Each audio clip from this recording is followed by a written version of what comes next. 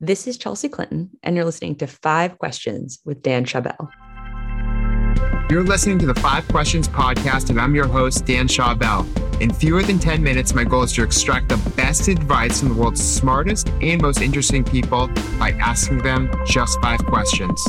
My guest today is author and global health advocate Chelsea Clinton. Chelsea is the vice chair of the Clinton Foundation and the author of She Persisted in Science. We talk about the book, defining moments in her life, and time management during this podcast episode. Chelsea, welcome to Five Questions. Thank you so much. I'm excited to be here. What defining moments and experiences in your childhood made you the person you are today? One, when my grandparents moved from Chicago to Little Rock in 1987, my mom's parents, and I really developed a lifelong closeness to my maternal grandmother. I got to know her as a kid, as a teenager, as an adult. She thankfully approved of my husband. My grandparents moving to Arkansas in 1987 had a huge impact on me. That relationship with my grandmother and helping me think about what was really important to me, and her very much being my North Star. Like, I still think today at 42, like, what would my grandmother say about something? What would she think the right answer would be? That's one. Another moment, November 1991, I was in my father's campaign headquarters. He had announced the month before he was running for president. I was stuffing envelopes because, like, when you're a kid and your parents running for president, there's not a lot you can do. The nightly news was on, and Magic Johnson was talking about being HIV positive and that he was going to keep playing basketball. And I was just not just struck down, but like really overwhelmed by his courage, his refusal to be stigmatized or shamed. That got me really interested in both HIV and AIDS and in shame and how destructive shame is in everything, but especially in patient and personal health and in public health. Looking back, I think that moment really set me on a path to commit myself to public health and to trying to always help there be good information and not bad information around kind of health and public health. And probably very much was the origin for then kind of what I studied and how I've chosen to spend so much of my time throughout my life. I love that. And especially, he's done so much in business too. So I think across the board, you have someone who's made it and has displayed courage in and off the court from a public health standpoint as well. And think of how many people he's inspired, just like you. You have many different roles and are doing so many different projects like this book. How do you divide your time between being a parent, a wife, sitting on boards, podcasting, being a global health advocate, and writing books? And how do they all complement one another? Scheduling. A really robust schedule is what helps me do everything that I feel called to do. So it's the schedule of both when to be where, but also to have the time so that I am bringing kind of the best of myself and hopefully doing the best that I can and the best that I can be kind of in every facet of my life. I'm very meticulous with my calendar because I always hear people say, oh, if it's not on my calendar, it doesn't exist, or I live and die by my calendar. So I always say to them, well, you should make your calendar reflect your personal life, not just your professional life. Like my husband and I plan our date nights, right? And again, some people are like, oh, that's like not spontaneous. And I'm like, well, if I have to do something at 6:30 the next morning, I know I need to get a good night's sleep the night before. I'm not going to be able to think like, yes, like we should go have a drink or go for a walk or even just like walk our dog together at like 11 o'clock at night. It is all very planned. And for me, that does reflect what I value. I do believe everything complements each other. Even with the recent book, She Persisted in Science, it is really important to me to be able to kind of continue to think about how to communicate effectively and well things that I really care about to different audiences, including maybe even especially kids. And then the questions kids ask me often then illuminate like, oh, I don't know if adults really understand that well. Like maybe that's a good idea for a future podcast or a future op-ed, or actually like what a kid said is a really good vignette that I want to keep in my brain to continue to ruminate over and figure out how I can give credit to that kid and really elevate that kid's voice, because that's really powerful. Now, a word from our sponsor. Having trouble hiring, retaining, and developing your workforce?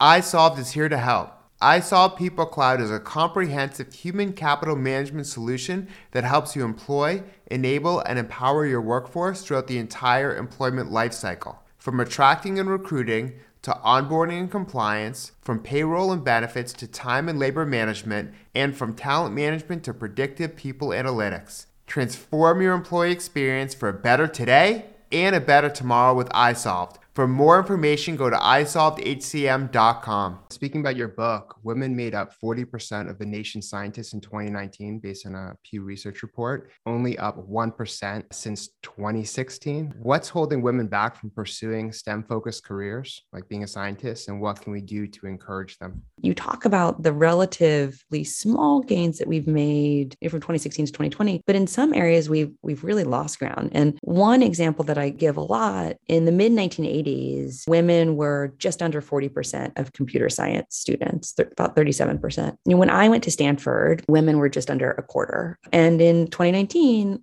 women were less than 20% of computer science students. So even though the denominator grew, like the number of places for computer science grew across community colleges, universities, the number of women just continued to shrink dramatically. I think that we can attribute that to a few things. If you look at the kindergartners, and I have a kid in kindergarten, the ambitions that kids have are pretty much equal across gender. But by the time you get to late elementary school, the answers to those questions change dramatically. You also start to see in late elementary and early middle school teachers calling on girls less in math and science classes. When we talk about the pipeline challenges in the STEM fields for girls, often we focus on the high school level. And that is really important. It is really important that we have more women STEM teachers in the high school level. But I think that's too late. I think the intervention point has to be in elementary school. Wow, that was really well said. And I spent a lot of time studying workplace trends. That's one of the things that has come up recently is gender pay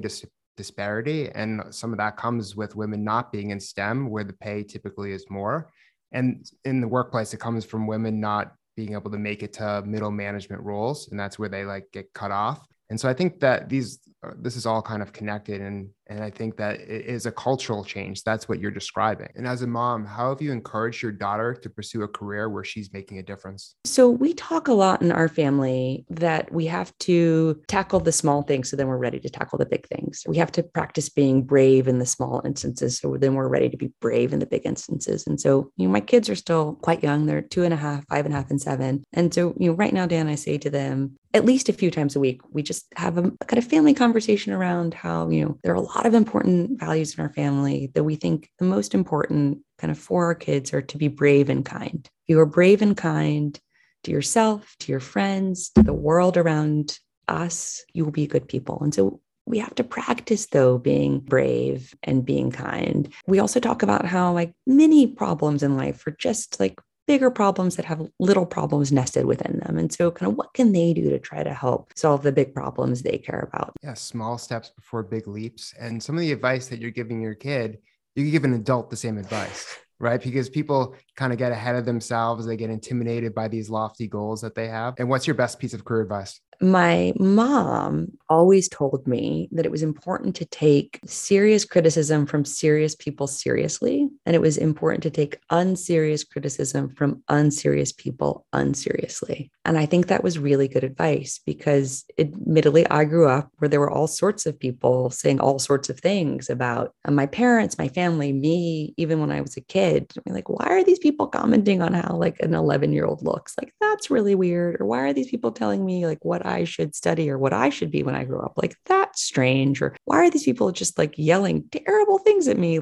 I'm 7. What is happening? So my mother, I believe now, especially being a mom, was trying to help me understand that, yeah, it's important to have thick, tough skin and important to be resilient and even resistant to the sometimes hateful and sometimes mean-spiritedness, or sometimes, the criticism that comes from other people's insecurities, or even if not from a place of cruelty or insecurity, just someone else's vision of your life that doesn't cohere with your own, but to not become calcified in a way that we're not able to take constructive criticism. Thank you so much for sharing your wisdom, Chelsea. To follow her journey, you can read She Persisted in Science and find her on Facebook and Twitter, where she shares her appearances, travels, news, and commentary. And to watch the full extended video version of this episode, go to youtube.com/Dan Schawbel, and please remember to rate and review the 5 Questions podcast on iTunes.